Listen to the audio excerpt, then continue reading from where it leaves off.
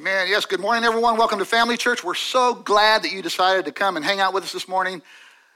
If you came this morning for part 3 of our series, I'm In, I hate to disappoint you, but we're actually going to take a 1-week hiatus from this series, and we'll pick up there next week with part 3 of our series that is entitled, I'm Influential, so you won't want to miss that. This morning, however, I want to talk about something that I think resonates with everyone at different times in life, but especially those of you who live in our community. Because frankly, this past 3 weeks actually have been particularly challenging as we have lost some members of our community. And even though coping with death and the loss of a loved one or loved ones has always been difficult, I think what's taken place here, especially in the case of this young man, 30 years old, husband, father, 3 young children, had this horrific accident that left him on death's doorstep for almost 3 weeks until finally succumbing to death. That's been especially hard. This young man, Aaron Patton, who was a state champion wrestler in high school and fully understood the concept of wrestling and the intensity and the focus and the effort it takes to be a successful wrestler, you could almost see those instincts playing out in his life those last 3 weeks, just, as miracle after miracle, and he was fighting, and he was in the wrestling match of his life, for his life. And just when it seemed like this young man was going to fight his way through, and man, against all odds, as miracle after miracle after miracle took place, this young man finally succumbed to death. And honestly, as I shared this at Aaron's funeral, but it wasn't just that he died, it was the way that it played out. That's what made this so hard, so very, very hard. For everyone, but especially Aaron's family. So Kyle texted me earlier in the week and suggested the idea of maybe taking a week off from our series to talk about perseverance and hope during hard times. So to establish the context for what the Bible says about what we're going to talk about this morning, how we're to navigate hard, dark, seemingly hopeless circumstances and challenges in life, I want to begin with this question. What do we do when there's nothing more we can do? What do we do when, it is what it is, and I hate that statement, but what do we do when it is what it is? We don't particularly like what it is right now, which is exactly where I think many folks in our community are at, especially the Patton family. But there are many others who I'm sure feel the same way, and so into this arena, James, the brother of Jesus, weighs in on how we should navigate hard, difficult situations and circumstances. But I got to warn you, when you read what he says, it's going to be like, what? What? Because, at face value, what James says we should do really doesn't make a whole lot of sense. In fact, not only does what James say not make much sense, it seems like such a passive thing. And in ways it almost seems insensitive. After all, James doesn't know what I'm going through. He doesn't know what you're going through. All right? And yet, even though he's never heard my story, he's never heard your story, he's still going to give us some advice about what we're supposed to do. Really? Are you kidding, James? That's almost on par with when Jesus said, don't worry, right? Remember our series on worry? Jesus said, don't worry about tomorrow. Say, well, wait a minute. Why do you say that? You don't even know what I'm going to go through tomorrow. Oh, he doesn't?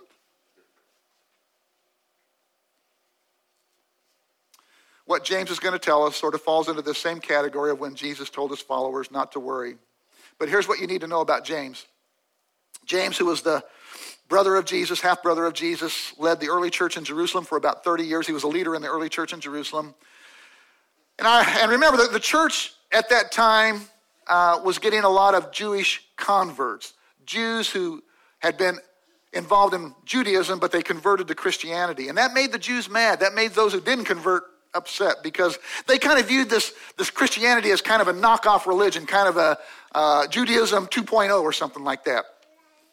So they didn't think a lot about these Jews that had converted to Christianity. In fact, they viewed them as heretics. They didn't use that word. They used the word blasphemers. They called them blasphemers, but it referred to pretty much the same thing. Basically, the Jewish Jesus followers at that time were being persecuted. They were being shunned, ostracized, and viewed with contempt and disdain. So for 30 years, now think about this, for 30 years, James is in this constant struggle to try and help those Jews who had accepted Jesus Christ as their Messiah and were being unfairly and unnecessarily persecuted for no other reason than that they decided to follow Jesus. Now you talk about a hard life. Talk about losing hope. In other words, James was living in an environment of almost constant crisis. And he was responsible for trying to help the people in Jerusalem and his community find some kind of hope that they could cling on to, that they could hold on to through their seemingly hard, dark, and hopeless situation. So what did he tell them? Well, let's read it. In James chapter 1, here's what James told them, and it's what he tells us today by the Holy Spirit. So I'm going to kind of flip this statement around that he made in James chapter 1, verse 2. I'm going to take the last part and say it first and then put the first part last, because I think it helps better explain what he's talking about. James 1:2, when, very first word, when. Notice not if, when. In other words, trials, difficult times, difficult situations, circumstances, they're going to happen. They're inevitable. When Adam and Eve sinned, sin held the door open for all other sorts of sin, open, sorrow, pain, disappointment, illness, death to invade our lives. So James says, when you meet trials of various kinds, and that word meet is an interesting word. Some translations say when you face, but it's an interesting word they use here because it was a word used in the Greek culture that describes someone being taken by surprise. In fact, in one piece of literature, that word was used to describe when someone robbed someone. But it's kind of when you're in a situation where you're totally taken back. You had no idea that was coming, right? It's like when you get the phone call from the doctor's office that you weren't expecting, or you get that unexpected bill in the mail, or things that kind of sucker punch you. You didn't see it coming. When you meet trials of various kinds, count it. Some translations say consider it. Adjust your thinking. Rethink, reframe it in a context of, here it is, all joy, my brothers and sisters. In other words, when you're caught off guard by a difficult trial, situation, or circumstance, you need to view that as a source of joy. And it's like, what? How in the world can you say something like that, James? How can you say something like that? I mean, you don't even know what I'm going through, and besides, who does that? I don't know anyone who does that. Do you know anyone who does that? I don't. How can you say something like that, James? He's about to tell us why he can say something like that. Let's read on in verse 3. For you know, look at that. See that? There's something that we know. We know it. We just forgot. We lost sight of it because we're so consumed by what we were caught off guard with. That difficult situation, that circumstance. James says, when this happens, after that initial jolt, after hanging up the phone, after reading the letter, after getting off the phone with the doctor, here's what you should do. Pause, take a deep breath, and when you're able to see beyond your immediate circumstances, here's what you're going to remember. That the testing of your faith produces steadfastness. And what's a test? What's a test? A test is something that determines the authenticity or how real something is. In other words, James says, look, this thing that has caught you by surprise, this thing that has hit you like a sucker punch that you didn't see coming, is something that will test the authenticity of your faith or your trust and the confidence in God. Another way to word this would be to say, trials expose how legitimate our confidence and trust in God is. And no matter what we think about that statement, it really is true. It is true.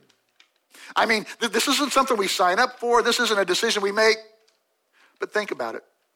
Anytime we're faced with a trial or find ourselves in a hard place, a dark, seemingly hopeless situation, we do make some discoveries.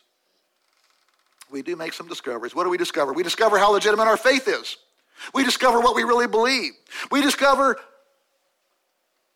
something about ourselves. We discover something about our God. We discover something about our faith. We discover what we were pretending to believe, right? We discover what we were taught as a child in Sunday school but never really embraced as an adult. In that moment, when we're caught off guard by a trial without doing anything, the authenticity and genuineness of our faith is being tested. It just happens in spite of us. In other words, when circumstances begin to deteriorate, life gets hard, any artificial, counterfeit, selfish, what's in it for me faith deteriorates right along with it. And you've seen this, I've seen this. It just happens. And here James tells us that there's actually joy to be found in discovering how real our faith is. He says there's actually joy in finding how legit your faith is. Because when we face trials, listen, when we go through times of darkness and seemingly hopelessness, we discover something about our faith that we could not have discovered any other way. Not only that, oftentimes we discover something about our husband or our wife or our children that we could not have discovered any other way. Again, you wouldn't sign up for it, you wouldn't wish it on anyone, and you certainly hate it while you're in the midst of it. But James says when we find ourselves in the midst of a trial, we really do find out how legit our faith is. And James says, there's actually joy in making that discovery. And I'll admit, this view of trials stands in stark contrast to some of the things that we've heard preached and taught by people who do what I do. Specifically, I'm thinking about the false notion that faith is how we get God to do stuff for us. And I'm sorry, folks, but that's not faith. That's not what faith is. Faith isn't a superpower. It's not a superpower. Faith is simply confidence that God has already done something. Faith is confidence in the fact that God has revealed himself to us in his word, the Bible, and that he will do everything he promised he would do. In other words, faith is simply our response to God and what he has declared about himself. It's not a way to get God to do something for us that he otherwise wasn't going to do. So James says, look, when you find yourself in the midst of a trial, and we've already determined that trials are unavoidable, they're going to happen, so we're all going to face them. James says, when you find yourself caught off guard by a trial or difficult circumstance, immediately you discover something about you. You discover something about your faith, and ultimately you discover something about God who invites us to call him Heavenly Father. And James says, when this happens, try not to overreact, because that's the tendency, right? That's the tendency when things like that happen. James says, when you find yourself in the midst of a trial, if you'll simply pause, step back, take a deep breath, regain your perspective, there's joy to be found as you discover something about you, your faith, and your Heavenly Father. So James says, whenever, not if ever, whenever you face trials of many kinds, consider it. Consider that process pure joy, my brothers and sisters. Why? Why should we do that, James? Because you know. See, this is something that you already know. You just allowed the trial to get you sidetracked and distracted from what you already know. That the testing of your faith, and the testing of our faith actually does two things. The testing of our faith demonstrates how legitimate our faith is, and it produces perseverance. In other words, trials enable us to hold up under pressure or stress or duress. Trials actually serve to strengthen our faith because trials cause us to engage or exercise our faith. Your faith is kind of like a muscle. You can strengthen it. Not unlike working out strengthens your muscles. Look, I know this, you know this. I know you're not going to want to hear this, but there's only one way to strengthen your muscles, and that's working out. How many of you do any kind of a workout routine? Anyone do a workout routine? I do. I get up every morning. I run around the block, put the block back underneath the bed, and go back to bed. Actually, Sue and I do have a morning workout routine, but here's the thing. When it comes to exercising our faith muscles, this isn't an exercise that we choose. It chooses us. That's why it's important to find some support anytime this exercise chooses you. An exercise partner, as it were. That's why we offer growth groups that Kyle was talking about. You could view our growth groups as exercise partners. Think about this. One study found that 95% of those who started an exercise program with friends completed the program compared to 76% completion rate for those who tackled the program alone. Not only that, the friend group was also 42% more likely to maintain the strength and they gained and the weight that they lost. If you're not in a growth group, I want to strongly encourage you to join one. If you'd like to know more about them, talk to Kyle, talk to me, we'll get you hooked up. Then James says something very interesting. He says, don't cut your workout short. Don't cut your work. He worded it differently, but this is the basic idea that he was conveying. Here's how he worded it in verse 4 of James 1. And let steadfastness, some translations say perseverance, have its full effect that you may be perfect. This is the better translation would be complete. That you may be perfect, mature, complete, lacking in nothing. In other words, don't leave the gym halfway through your workout. That's what he's saying. Don't bail on the workout. Don't bail on the process. Why? Because God is doing something in you. And what he's doing in the midst of your trial is at the center of your life. Another way to understand this would be to say, the thing we want removed is the thing God has chosen to use. The thing that we're trying to pray away, which is perfectly understandable. But the tension in our lives is the epicenter of God's activity in our lives. And I can prove that statement to you. I can prove that last statement to you. Let me ask you a question. What are you praying about right now? What are you praying about right now? Exactly. This trial, this difficult, dark, discouraging time of darkness that you're going through right now that you wish God would remove has your undivided attention, doesn't it? Trials exercise our faith, and they become the epicenter of what God is doing in our lives at that present time. So when life gets hard and you find yourself in the midst of a trial that you didn't choose, it chose you, James says, don't bail on the process. And more importantly, don't stop believing, because there is an outcome. What's the outcome, Pastor? James tells us at the end of verse 4, so that we can grow and mature spiritually and be made complete, not lacking anything. Another way to say this would be to say, let perseverance complete its work so that you will be made complete. When life gets hard, when trials come your way, don't overreact. Pause, take a step back, take a deep breath. Try to begin to reframe what you're going through. Regain your perspective, recognizing that there's joy to be found as you discover something about you, about your faith, and about your Heavenly Father. And whatever you do, don't bail on the process. Don't leave the gym early. Complete the workout so that your faith can grow and mature and you can have grown-up faith, not that selfish, what's in it for me faith.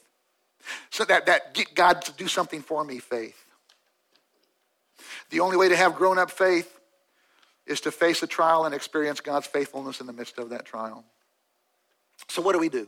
What do we do? In the meantime, what do we do?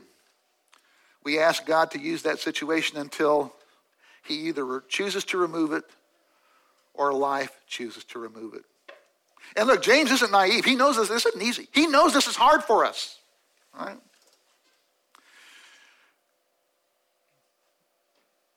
He knows it's hard for us to imagine how anything good can come from what we're going through at that present time. He knows that. Because here's what we do, and maybe you never thought about this before. I didn't until this past couple of weeks when I was doing my own wrestling with the turn of events that rocked our community. But think about this. We turn to God when bad things happen. Think about it. We turn to God when bad things happen, believing that God could have kept them from happening in the first place. Yet, does it really matter what God does now since he didn't do what he could have done earlier? Or we ask God to comfort someone else, someone who's experienced something not unlike what Jessica and the Patton families have endured over the past couple of weeks. We ask the same God that we believe could have prevented the cause of their grief and need for comfort in the first place to comfort them now on this side of the tragedy. Which begs the question, are we crazy? Are we naive? Many would argue yes on both accounts. In fact, this could be the very reason why some of you might have walked away from your faith. But full disclosure here, just between you and me, don't let this get out. Just between you and me, I understand that. I really do. In fact, when Sue and I met with the family last Sunday to make plans for Aaron's funeral, we were driving over and Sue said, "What are you going to say?" And I said, "I don't know, honey. What do you say?" So we got over there, and This is what I told him. I said, I've been doing this for 40 years, and I have never said this to anyone. But I said, I hope it doesn't happen, but I would understand if you decided to walk away from your faith in God. I would hate it. It would grieve me as it would grieve God. And I think it would be the absolute worst thing that you could ever do. But I would understand. I really would. I really would. But here's what I know.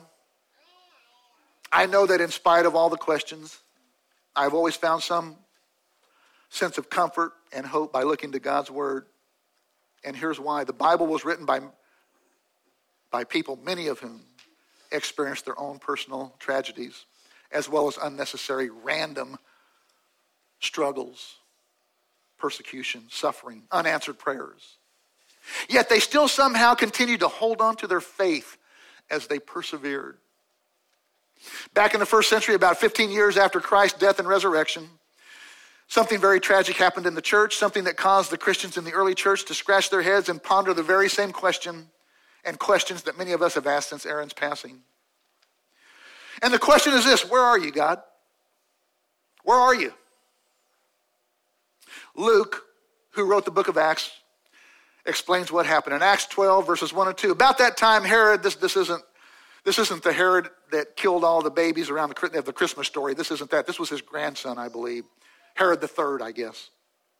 About that time, Herod the king laid violent hands on some who belonged to the church. He killed James, the brother of John. This isn't the same James of the book we're reading, not the half-brother of Jesus. This is a different James. He killed James, who was a leader in the church of John, with a sword. What happened was King Herod went around, started gathering up Christians, torturing them, persecuting them, and sometimes killing them. As part of this campaign to torture, James finds out that as these people, his henchmen are bringing in these people, and he finds out that he's got this James who's one of the leaders in the early church. So to make a statement, he says, executing. So Herod has James executed, and the Jews loved it. They did. They thought that was great. All right? Look at this in Acts 12, 3 through 5. And when he saw that it pleased the Jews, after killing James, Herod saw how much it pleased the Jews. He proceeded to arrest Peter also. And when he had seized him, he put him in prison, delivering him over to 4 squads of soldiers to guard him. So Peter was kept in prison. Now watch this, because here's where our faith connects with the faith of the Jesus followers in the early church.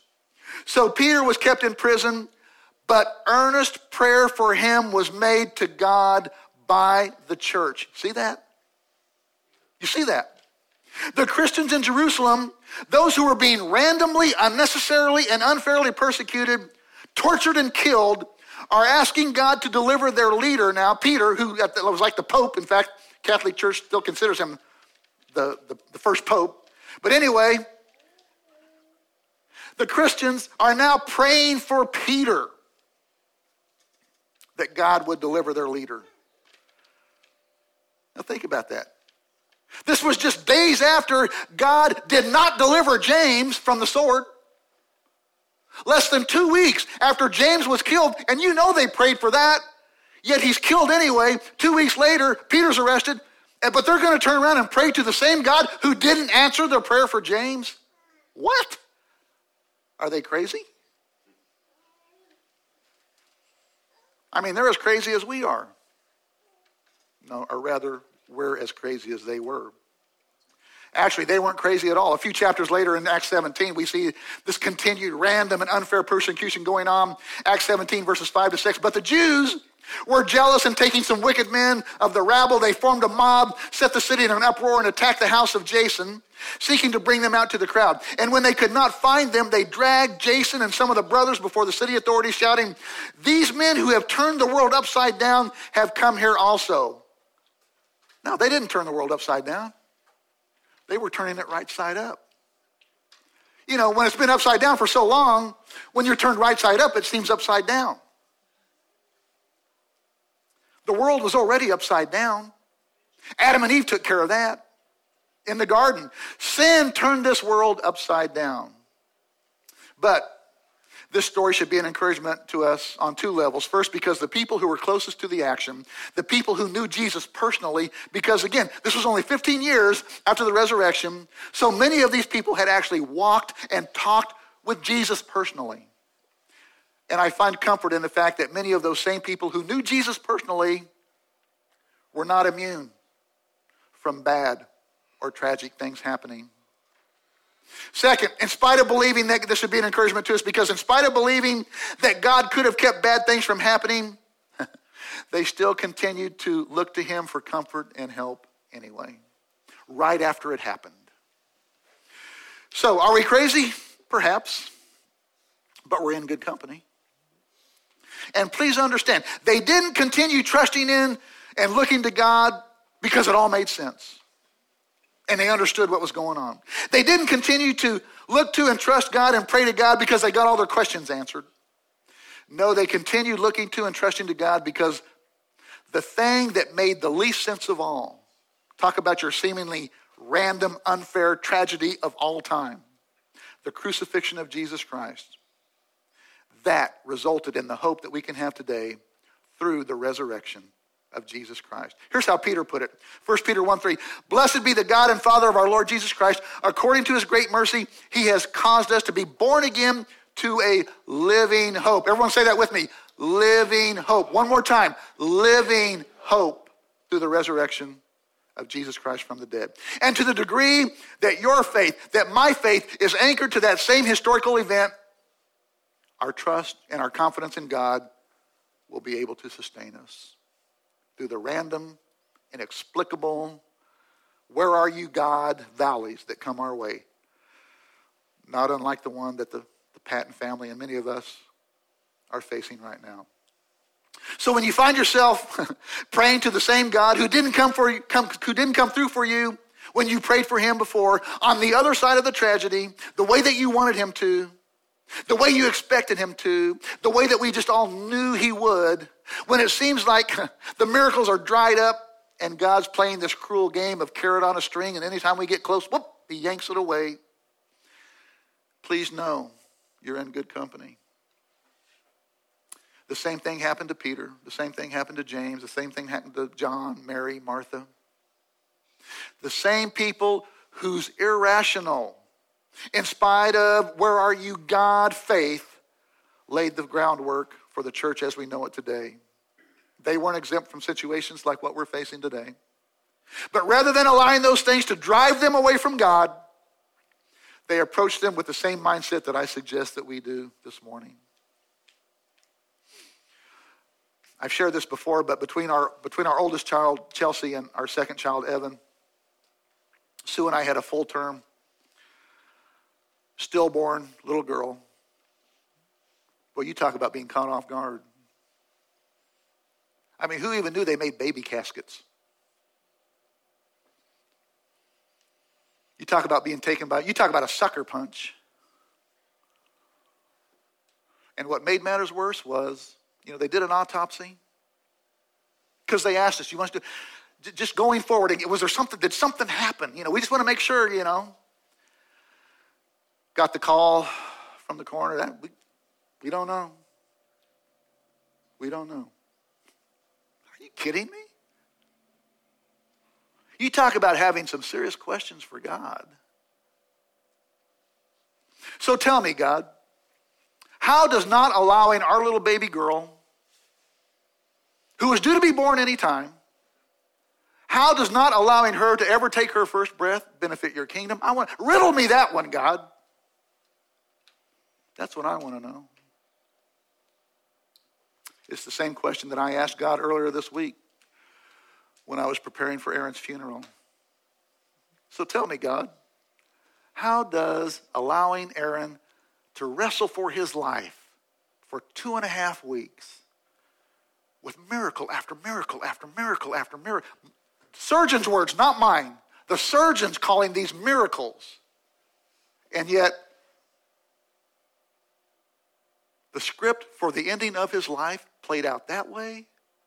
God, how does that benefit your kingdom?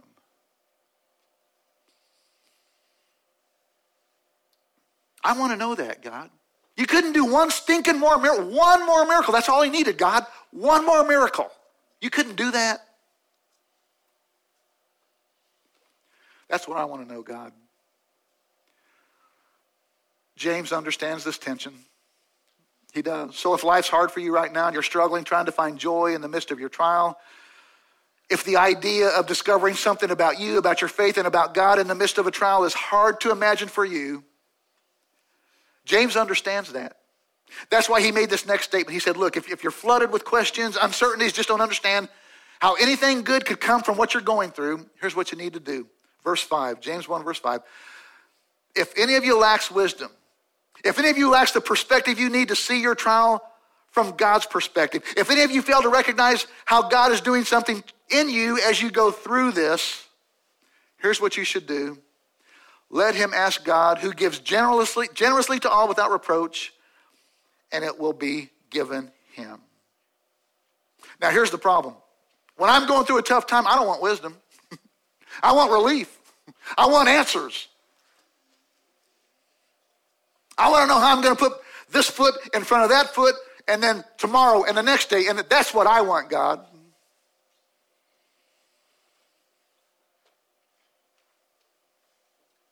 But the reason that we should ask for wisdom is because, according to James, this is a prayer that God will answer every time.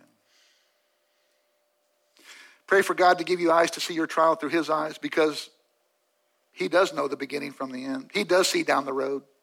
He knows about your tomorrow and the next day and the next day and the next. So give me wisdom to see as you see, God, because if we're able to see our situation, our trial, our circumstances through God's eyes, then we'll be more likely to do what James says, and we'll be more likely to persevere through the trial. So piece this all together, and here's what James, the brother of Jesus, the pastor of the early church in Jerusalem, says that we should do anytime we're caught off guard by a trial. And I'm going to switch to the NIV here. James 1, verse 2. Consider it pure joy, my brothers and sisters, whenever you face trials of many kinds. Okay, why? Why, James? Why do we do this, James? Verse 3, because you know that the testing of your faith produces perseverance. The testing of our faith demonstrates the authenticity of our faith, and the testing of our faith produces perseverance. The testing of our faith reveals how legit our faith is, and ultimately we'll have a stronger faith if we'll persevere. So don't bail out early. Stay at the gym. Keep working out. Exercise that faith muscle. Get plugged into one of our growth groups and begin working out with one of your brothers or sisters in Christ. Verse 4, let perseverance finish its work so that you may be mature and complete, not lacking anything. But if you come to a place where you don't think you can continue on, where you can't persevere, where you just don't have it in you to put one foot in front of the other as you try to move on with your life, James says, look, I understand. I understand that, but don't give up. So question, have you ever met anyone like that? Have you ever met anyone that just either went through a lot of trials, or maybe not even a lot of trials, just went through a very severe situation, dark, hard time in their life? One of those trials that you look at them and you think, man, I don't know what I would do if I was them. I wonder how many people have said that about Jessica. I think, suicide. I don't know what I would do if I were her. And you watch them navigate that trial with extraordinary faith and confidence. And they're facing something that you hope you never have to face. And yet their confidence in God never wavered. And it makes no sense to us, because we're looking at that situation thinking, wow, I don't think I could do that. I don't think I could respond that way. And I've known people like that, and I got to tell you, they are the most inspiring people. They are. They have so much substance to their life. It's unbelievable. The people who get a yes from God, they're very forgettable. But the people who get a no from God, but continue to look to, trust God, hold on to their faith, those are the people who inspire you. Those are the people you remember. I'm more inspired by the people who get a no from God and continue to walk with him. than I am by the people who always seem to get a yes from God and live these somewhat sanitized, wrinkle-free lives. The reason those people are more inspiring is because they leave us with confidence and hope that there's a category of faith and a category of confidence that can endure almost anything. Those people whose prayers go unanswered, but their confidence in God remains steadfast. They're inspiring. In James' world, honestly, things never really got much better for the church, for the Jewish Jesus followers who are being persecuted, shunned, ostracized, sometimes killed for their faith. Things never really got better. But because they continued to look to God, because they continued to trust God, because they continued to pray, we're able to do what we're doing this morning. In many regards, the success of the early church was tied to their willingness to persevere, to cling to hope. Hope that came not as a result of understanding what was going on. Hope that came not because they had all their questions answered. Hope that came because of the resurrection of Jesus Christ. God will use whatever he chooses not to remove. And that's how we should pray anytime we're caught off guard by a trial that took us by surprise. That God would use whatever he chooses not to remove, or that God will use our situation until life chooses to remove it. So here's how James wraps this all up. James 1, verse 12. Blessed is the one who perseveres under trial, not the one who prays it away, obeys it away, or faiths it away, but the one who perseveres, because having stood the test, having discovered that their faith is real, that person will receive the crown of life that the Lord has promised to those who love him. You know what the crown of life is? Me neither. But it sounds pretty cool. Here's the big idea. God values and uses persevering faith. Here's why. Persevering faith doesn't just leave its mark on us. Persevering faith leaves its mark on the world that we live in. Here's how Paul put it. 2 Corinthians 1, verses 3 and 4. Praise be to the God and Father of our Lord Jesus Christ, the Father of compassion and the God of all comfort, who comforts us in all our troubles, so that we can comfort those in any trouble with the comfort that we ourselves receive from God. In other words, going through dark, difficult times, if we'll persevere and cling on to the hope that we have through Christ, that actually prepares us to minister to others who might be experiencing their own hard time in life, their own darkness, their own despair. I mentioned our full-term stillborn little girl earlier while Sue was still in the hospital. The next day, after she delivered, Kasia, that's what we named her, our little baby girl, Kasia, named her after one of Job's daughters. But while Sue was still in the hospital, we had some visitors from our church who came to visit us and comfort us. But what do you say? What do you say? I mean, people had good intentions. They just wanted to be there for us, and we understand that. But how do you comfort someone who's just lost a little baby girl? What do you say to that? Anyway, one of the couples that came to visit during that time really stood out to us, and Sue will attest to this because we talked about it later. They didn't really say a lot while they were there. But there was just, when they left, it's like, man, it's like we had hope. It's like weird. It was just really weird thing, but it's like something was different after they left. I didn't think a whole lot about that until a couple weeks later. I was talking with the pastor that we were working with at the time, and he was talking to me. He asked how Sue was doing, how I was doing. And I told him how even though we still had a lot of questions and a lot of hurt, a lot of pain, I said, but this one couple from our church, they came to visit. And I said, man, it was weird because we were really encouraged after they left. And he said, he said that couple, early in their marriage, she had stillborn twins at 7 months. They didn't tell us that. We didn't know that. And when he told me that, I thought of that statement by Paul in 2 Corinthians, and it made so much sense. The reason we felt so much comfort and hope when they came to visit us is because they had been through something very similar.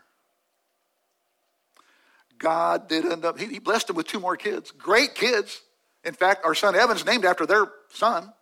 So God did bless them. But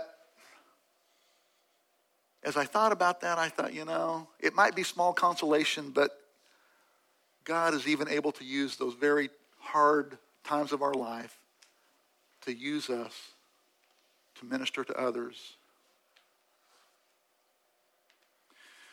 My point being, I don't know how this works. Somehow, some way, God will use the hard times of our life, the trials and darkness that we go through as a source of ministry to others. Perhaps not the same trial. God forbid that anyone have to go through what the Patton family has gone through over the last 3 weeks. But let's be honest, tragic loss is tragic loss, no matter how it's packaged.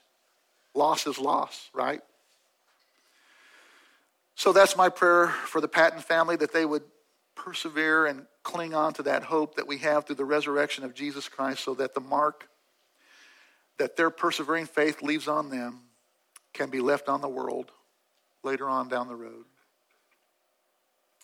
We don't choose trials. Trials choose us.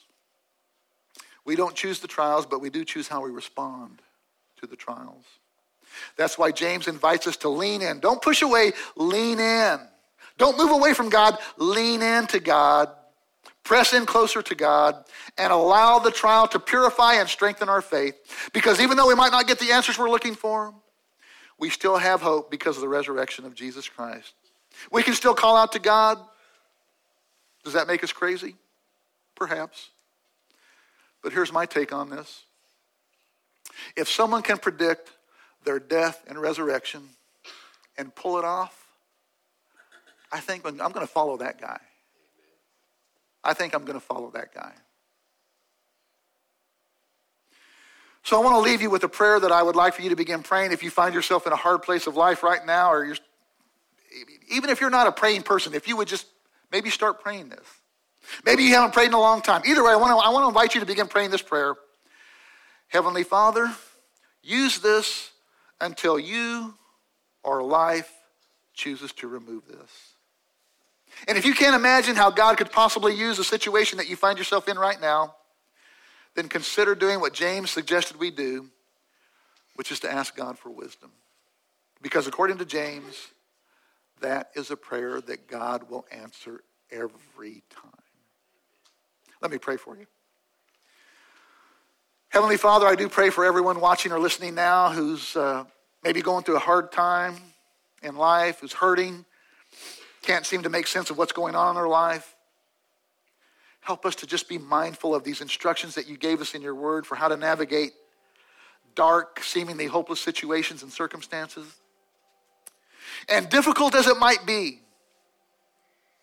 help us to pause, step back, take a deep breath, reframe whatever it is we're going through the lens of the faith that you've given us, however great or small that might be, and the promise of your word that says, if we'll ask for it, you'll give us wisdom. Not sometimes, not most of the time, but every time we ask for it. Recognizing that wisdom might not answer all our questions, but it will help us as we seek to navigate the difficult, dark, seemingly hopeless situation that caught us by surprise and has brought so much pain and sorrow to our life.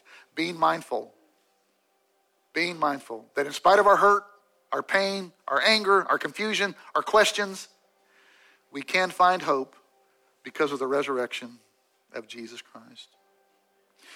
If you're here this morning, you're not in a right relationship with God, and by right relationship, I'm talking about having Jesus Christ as front and center of your life. I would be honored to help you get right with God. If you just pray this simple prayer with me, just say, Lord Jesus, I know I'm not where I should be in my relationship with you. And I'm wanting to make things right now. So help me, God. So help me, Lord, to begin living my life for you. By your Holy Spirit, come live inside of me, inside my heart, and help me to put you on the throne of my heart so that from this day forward, the choices, the decisions that I make would be honoring of you, of your word, and your kingdom. Forgive me for my sins. the things that I've done or haven't done that have separated me from you and your word and your plan for my life. In Jesus' name, amen.